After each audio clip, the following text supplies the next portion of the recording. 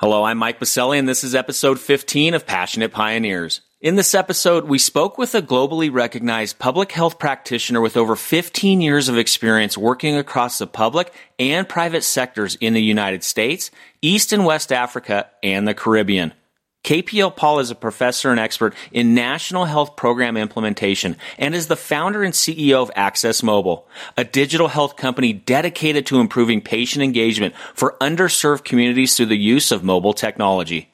During this episode, KP discussed his journey in the public health industry and how his global work helped him discover the opportunity to leverage cellular technology to bring healthcare to the masses across Africa. Additionally, KP shared how his company recently uncovered significant opportunity for their technology platform to positively impact care for high-risk patients here in the United States. Before we dive into the podcast, I want to thank KP and his team for the relentless desire and passion to bring critically needed care to some of the most underserved communities across the world.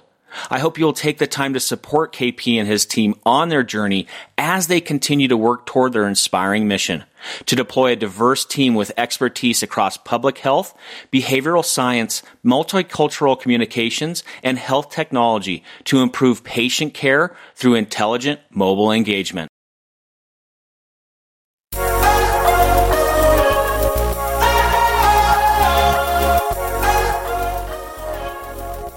Welcome to Passionate Pioneers with Mike Baselli, where we highlight and speak with the innovators, the game changers, and the pioneers who are deeply passionate and relentless in solving the problems our world is facing today.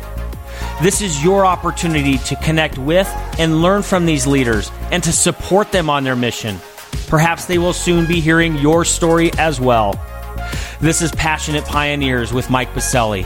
I look forward to having you on this journey with us.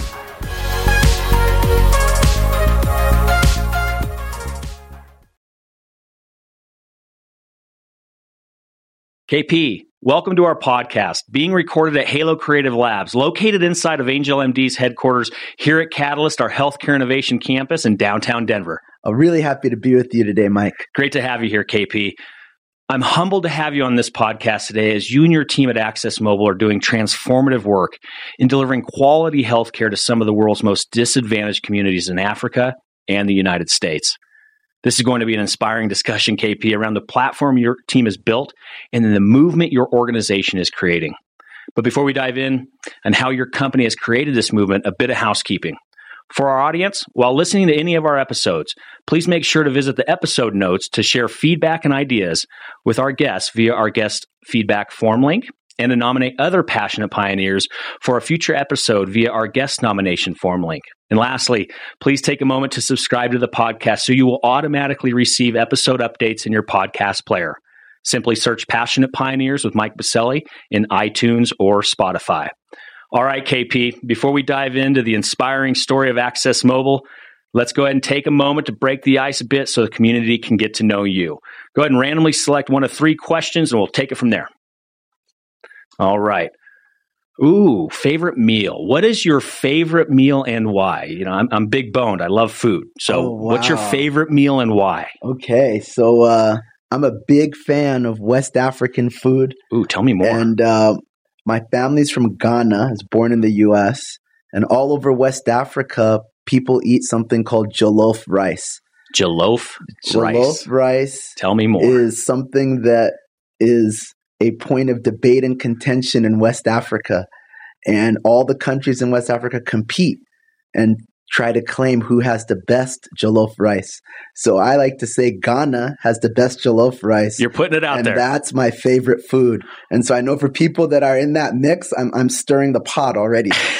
That's what we have on here, pioneers, right? So what is it? Spicy? Yeah, it's a spicy what's rice mixed with meat and vegetables and tomatoes, and it's really delicious. And in the Caribbean, you'll get some of the foods there that have that twist of a West African feel as well. But it's tremendous. And I encourage everyone out there to give it a shot. You can find a Ghanaian restaurant in your local neighborhood. All right. We tend to be everywhere. Jollof rice. And you have the best. We have the best. All right. We're coming over to have some of that. That sounds great. All right. Well, thank you for that, KP. We're going to dive in. this is going to be an inspiring discussion. I've been close to your journey for many years and always love spending time with you. Before we dive into Access Mobile, I know it has been a long journey. You guys have created some incredible technology. You are moving the needle in delivering health to some of the most underserved communities on the planet, but that just doesn't happen overnight. How did you get to where you are today with Access Mobile? Let's take it back a bit. Right. So going back, even as a young person, with family in Ghana, though I was born in the U.S., I'm a first generation, I always felt that there was something wrong in the sense that I had the opportunity to access good health services, a really great education, and other opportunities here in the U.S. that my family in Ghana didn't necessarily have all those opportunities. And when it came to healthcare particularly, it just seemed like some of the most simple things ended up becoming major problems for some of my family members and friends around healthcare issues in Ghana. And so from a very young age, even when I went to college, I was pre-medicine. And at that point, a lot of my idea was around global health and how I could support communities around the world that didn't have as much access to quality care as I believe they should. I think everyone on the planet should have access to quality healthcare. And so that was in my DNA as a young person. And what I've learned over time is that how we get there, how we crack the code on healthcare, that's a major nut, right, to crack. And it's in my journey, it's been about different types of experimentation around how we think about the use of technology and innovation, how we think about service delivery, but ultimately around access to quality care for people. But you didn't start as a technologist per se. No, I did not. I actually started in public health. And so when I was in undergrad, I was pre-med, but then I started to realize that, a lot of healthcare issues are systemic. And then I started to look more at economics and public health. And that led me to the Yale School of Public Health, where I did my MPH in global health, and then became one of the early employees of President Clinton's foundation. Back then, it was called the Clinton HIV/AIDS Initiative, working on access to quality health services and medications for people living with HIV/AIDS in Africa. And that was a major problem in the early 2000s. And so the arc of my journey was really doing community-based public health work around the world in African countries, the Caribbean, and the US. And when I was involved in that context, there was one thing that I observed. No matter where I was in the world, and particularly in African countries in very rural areas, everybody had a phone. And so I was like, there's no healthcare facility here. There's limited access to drugs, but everyone has a phone. Time out on that. Define phone, right? Is it a landline phone? Is it a mobile phone? Let's define that. You're right. Thank you. Everyone had a mobile phone. Really? What year is this? So this is now in the early 2000s. Wow. And so when I had this observation that everyone had a mobile phone in these contexts, they were basic phones, but people were able to do phone calls, talk to their friends, text with their family members. I thought, how do we use that tool? How can that be a tool to bridge the access gap? And was access to these phones growing rapidly as well? Were you seeing an explosion in while it was probably a basic cellular phone for SMS capabilities in there, probably not a smartphone like we know today, right? But was that growing quickly? That was growing quickly. So there were a couple trends. So one, at that time in the early 2000s, and even if we think about just technology, right, from early 2000s to now, what's gone on with mobile phone technology it's been exponential. Well, right? Quick reminder, right? The iPhone didn't even hit the marketplace until 2007. Precisely. Right. So we're talking about the pre-iPhone era. Yeah. And so you can imagine being in a rural environment, let's say in Tanzania or somewhere. What we saw is people had basic phones. The cost of making a call, because the telephone infrastructure was growing in these countries, became cheaper and cheaper. Right? Because these countries leapfrogged. They didn't have to go the landline route. They went straight to mobile wireless connectivity.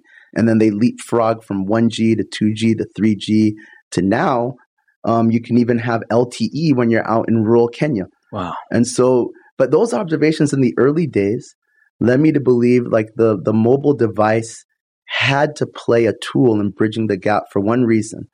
My hypothesis was that in those environments, and even in some places here in the US, you're not going to be able to train enough health workers fast enough or build enough facilities fast enough to bridge the access gap.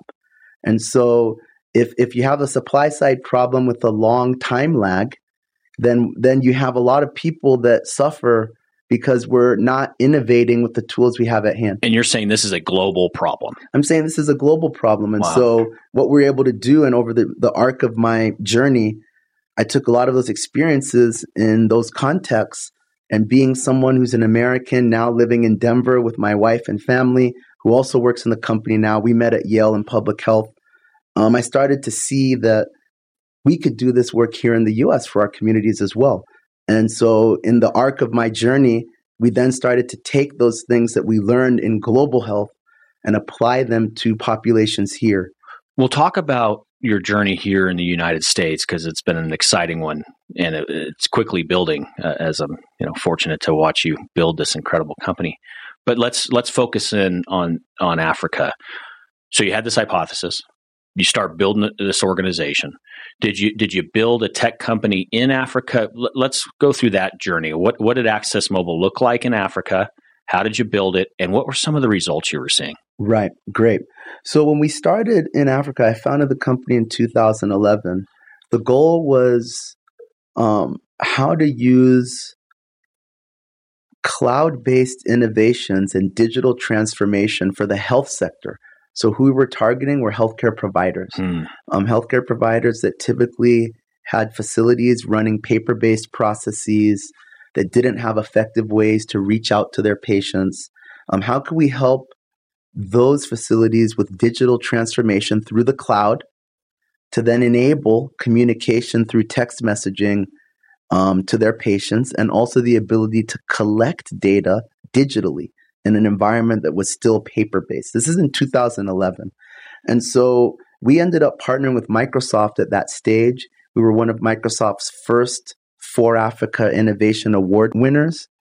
And we started on that journey of selling our solution as software as a service to these providers in places like Uganda and Kenya and Tanzania as a part of that digital transformation arc, which would then support patient engagement through text messaging. Let's pause there. How did the providers view this technology? Were they excited about it? Was it threatening? Did they understand the capabilities here? How was it in those early days? So in the early days, the concept of our model of using cloud-based technology took some time, because we were one of the early people bringing these software as a service models into the African environment. So I guess it's important for people to understand this didn't exist in that context. You were to the definition of a pioneer over there with us. Yeah, so you're in a context where that maybe looked the way health technology looked here in the US, maybe in the 90s. A lot of everything was on-prem. So people were used to on-prem systems, to custom software, one-off builds. They were not yet attuned to the benefits of the cloud and shared infrastructure that could reduce the cost and drive shared benefit across a user base. And then also the business models associated with that, they were not used to. So we had to educate the market in many ways. So it wasn't just building the technology. You also had to be the steward in the marketplace to let the marketplace understand the capabilities thereof. Precisely. Wow. And that creates a different growth arc for a company, because we were truly an early mover, first mover in that space. So you have to do a lot of the work in the market to build it. And that's a very different dynamic than in a more mature market space, where some of those models exist and you're really trying to find that right niche. And where did you guys first focus in Africa? So we started first in Uganda. Okay. And in Uganda, we landed an opportunity where we worked with a network of 70 facilities that were all primarily paper-based. And we built a Java-based application on a simple phone. The phone was called a MyPhone back in the day. It was a feature phone that looked like a BlackBerry. And we put this data on that phone through an app so that people could enter information.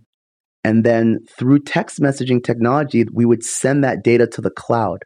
So then now an individual could capture the information from the clinic digitally. So it's like low tech to cloud, but then we had centralized electronic data.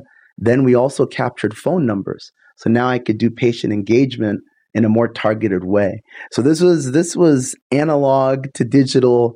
It's amazing how much technology changes when I think about 2011, I think about 2019, where we are now. But those were the first origin stories. What were some of the success stories that you saw coming out of Uganda with this? So coming out of Uganda and then also moving to other countries, I mean, the providers saw a significant benefit in actually seeing their data digitally, right? Because all the data was electronic. And so they didn't have a good view of what was going on with the patient population. So the ability to get digital data and insight was very exciting for the provider. But then the ability to connect through text messaging to do basic things, appointment reminders, population health, patients would actually be happy. They would walk into the clinic and actually thank the provider for sending them a message. And so we had a really positive feedback loop. And as people know, and when you want to build something that's sticky, that's what you look for. And so we had this mutually reinforcing dynamic where our providers would take on the technology and they'd start to do this new thing. And then people would just walk into the clinic and just out of the blue thank them for actually caring to reach out. And what were some of the things? Was it for just like primary care check? Like in what ways were the providers using this technology? Primary care? Yeah, so the use cases were around primary care and around care compliance.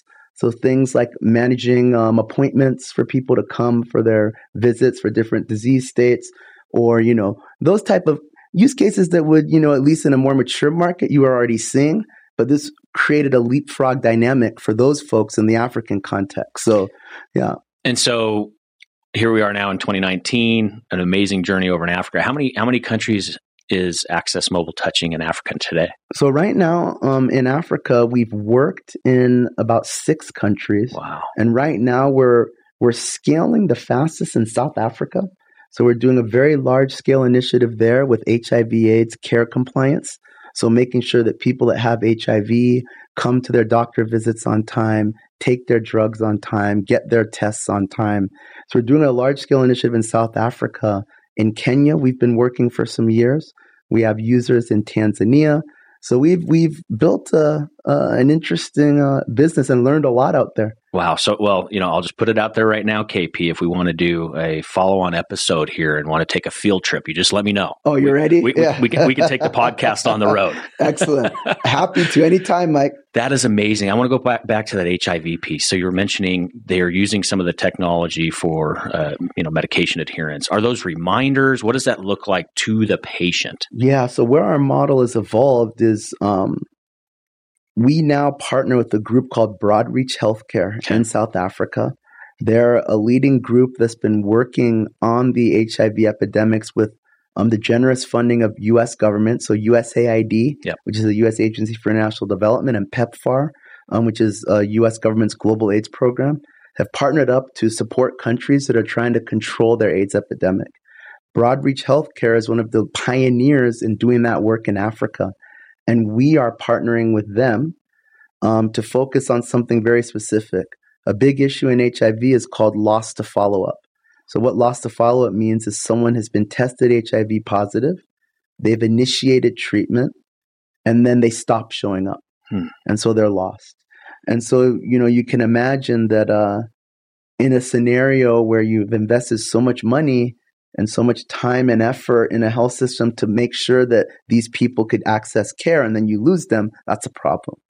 So what we're doing with Broadreach is using very sophisticated data analytics and population health strategies to identify key profiles of individuals and then phone number information where we can reach out and then send a targeted communication to try to reach back out to these people and see if we can bring them back in.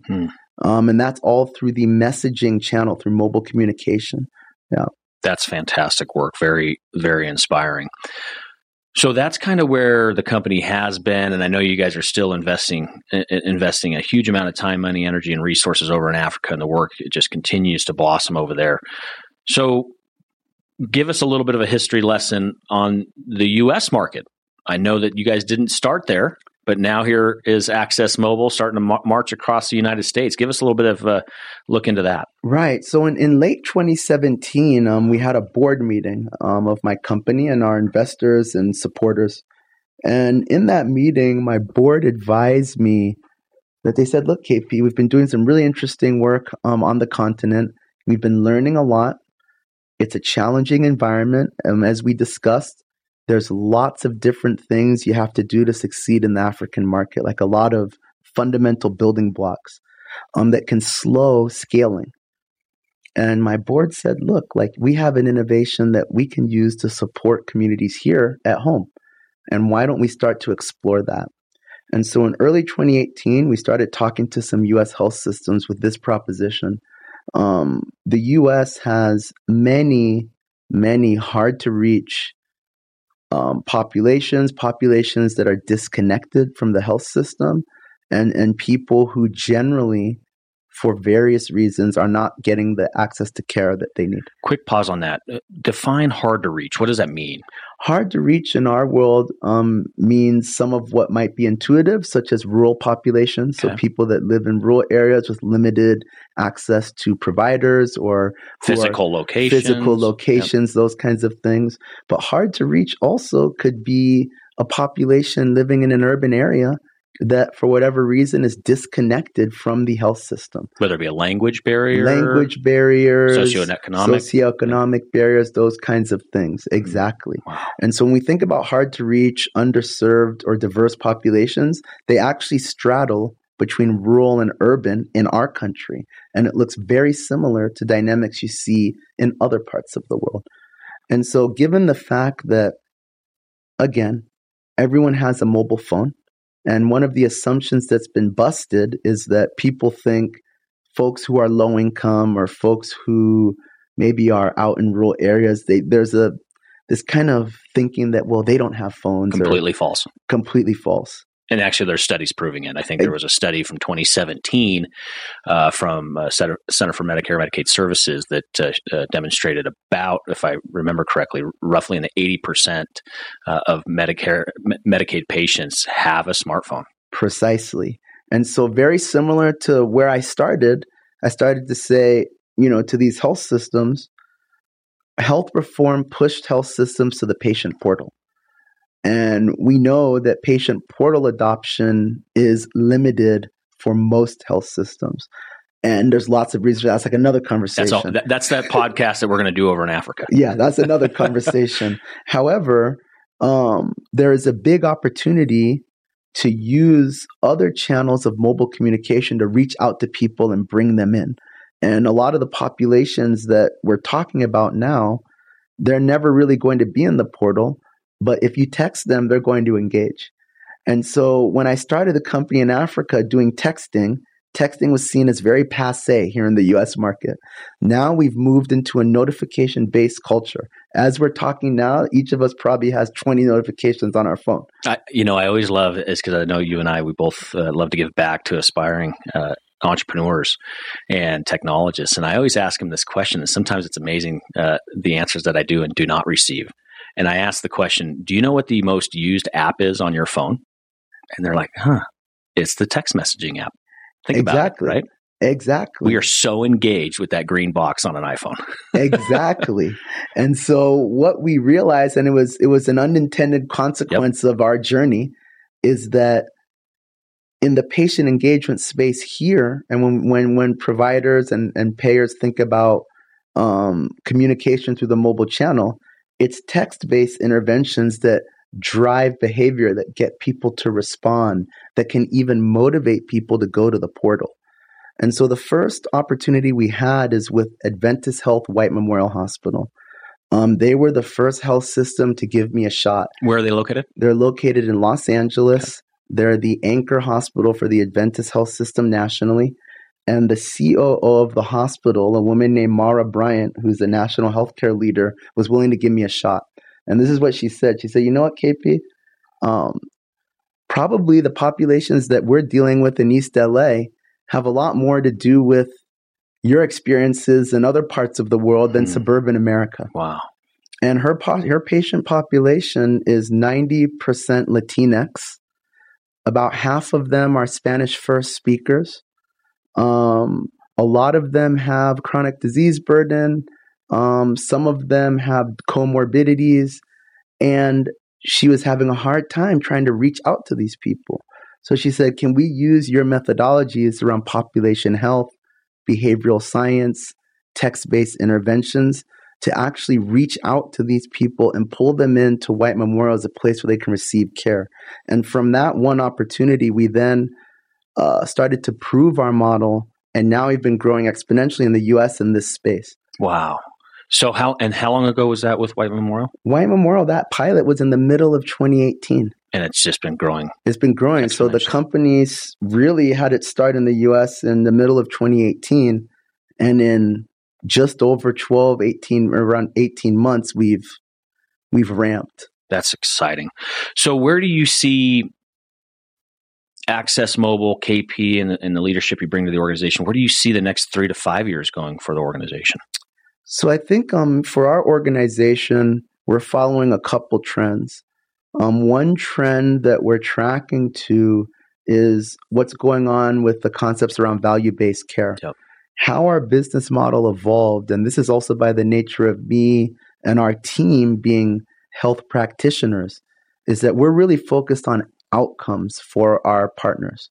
So, we say we're on a mission to improve clinical outcomes and organizational performance through personalized mobile communication, right? So what we're trying to do for the market is to help them reach out and nudge people the way they need to be moved through the appropriate channels. This is bringing in more of a concept of a consumer-driven mindset around healthcare and how to put the patient in the center, right? And so I think as we evolve as an organization, we want to be on that trend, and we want our tools and our solutions to help providers and payers put patients in the center. And are you seeing those trends happen? That's great as a mission for your organization, but are you seeing the marketplace trends going that way? I see them going that way, but there's some friction points around many things we know. Fee-for-service, value-based care models, how those things are making their way, right? And the groups that we work with are the groups that want to be in the front of those trends. And not everyone wants to be there right now. There are some groups that are waiting to see what happens. There are some groups that maybe don't feel like they're in a position to make certain moves at this stage of the market. So I think where we sit is every partner that we work with in the US right now is a group that knows that to reach their mandate of supporting their patient population with the right standards of care, with the right level of quality and patient experience around that quadruple aim, they know that this has to be a part of it, and they're willing to lean in, right? And so that's the area of the market we're working in.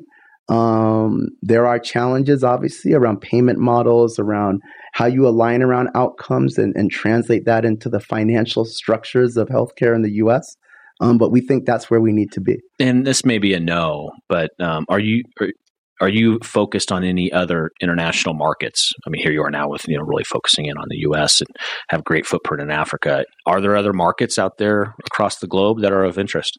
Globally, I think there's opportunity in many markets. I think one of the things we're challenged with as a company is how to grow in a smart way. Yep. So I think with the experiences we're having in a handful of African countries in the U.S., at this point, we're hunkering down around these key markets. But I can see us, if we talk about that 3 to 5 years, wouldn't be surprised if we end up in some other geographies because we've learned how to navigate regulation and other different market environments. To the aspiring tech entrepreneurs listening in, very important words shared by KP: stay laser focused and nail what's in front of you. So I'm glad to hear that, KP, because I know sometimes you can get shiny object syndrome, and it's good to see you guys are staying focused on those two markets. Exactly. So what other markets? Now we heard the urban setting down in Los Angeles, and earlier you were talking a little bit about the rural setting. Is that also right? Is that still on the agenda as well for you here domestically? So we have a partner in Oregon called Cascade Comprehensive Care. They're a CCO, a coordinated care organization in Oregon that has the mandate to support a rural population of primarily Medicaid patients and also some Medicare patients. And so we've partnered up with Cascade Comprehensive Care to use these type of strategies that we've been discussing around personalized communication, behavioral science, and those type of things to drive quality and access for their rural populations. And so we're doing that's out in Klamath Falls in Oregon. And we've been working with them this year, and we have a long-term partnership where our hope is actually to partner with them to innovate models for rural America around how to use this channel to support those challenges. Very cool. Well, it sounds like a very exciting future in store for the team, not only here in the United States, but also in Africa. So thanks for sharing all of that backstory on the movement that you have created across the world. Let's switch gears a little bit here, KP. The community listening in is a passionate bunch, and they do offer up a lot of great opportunity to get involved. So can you share with our community one problem, need, or question that you currently have that our listening community can help with? So I think that one area that we are challenged with right now is around texting regulation. And when I say that, I mean SMS communication. Because when we look at SMS as a channel for communication with patients, that channel is not encrypted through the wire. So there are very specific criteria around how to use texting from HIPAA's guidelines. Yep. And we understand that protecting PII, or personally identifiable information, and personal health information is key. And people need to be informed if there's any type of information that might be shared through an unencrypted channel, that they need to know that or consent to being shared. But I think with HIPAA and with the regulators in DC, there's a lot of conversation because huge swaths of our population in the US want to be on this channel communicating. But HIPAA can be, in certain areas, a bit restrictive or gray. And health systems are put in a place where we often have to offer guidance on how they should be approaching using the channel that they know. Again, understanding that the patient portal is there.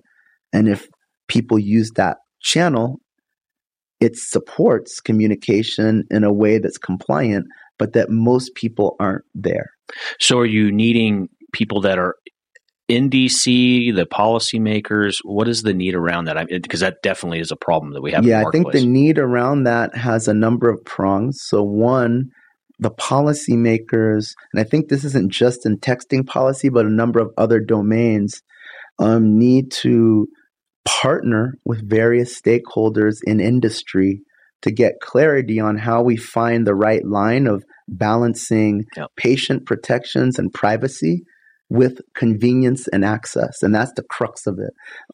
Right now I've been invited to join the American Hospital Association's a rural health advisory board that's advising the AHA's Rural Health Task Force, which is looking into a lot of elements of innovation around rural populations. So, for example, that's a forum where folks like myself and others will be having these conversations. But I think it's a cross-sector need to start to talk about these things and translate them into practical policy. So to our listening community, please visit the episode notes. There will be a guest feedback form link in the episode notes. Take time, fill that out, think through some of the needs that KP and Access Mobile have around this problem, and as well as anybody in your own networks as well. We'll make sure to get that to KP and his team over at Access Mobile. So thank you for sharing that, KP.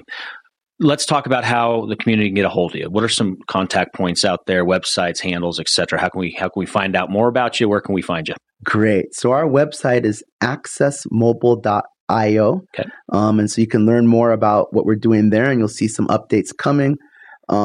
There's a form there if you want to reach out and connect with us. If you've heard this conversation, there's a form where you can write us and we'll reach back out to you and have a conversation. You can also find us on Twitter at Access Mobile Inc. To track our progress there. Fantastic. And again, we'll leave those contact points in the episode notes for this podcast as well. All right, KP, it's time to take it home. I got to fill in the blank for you.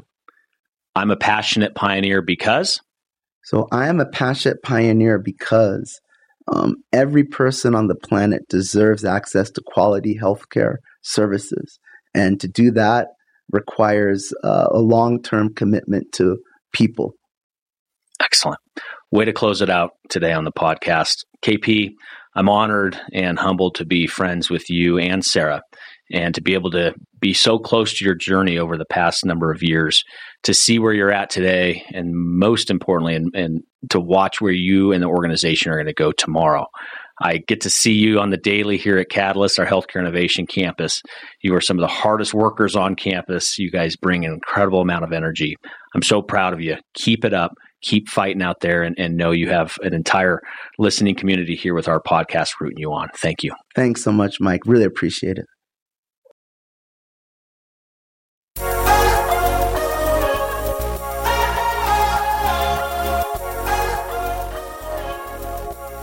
Thank you for joining us today on Passionate Pioneers with Mike Biselli. We'd love to hear your feedback about the podcast so we can continue to improve this community and to further support the pioneers being featured. Lastly, please take a moment to subscribe to the podcast and invite your friends and colleagues to join us. This is Passionate Pioneers with Mike Biselli. I look forward to having you back with us during our next episode.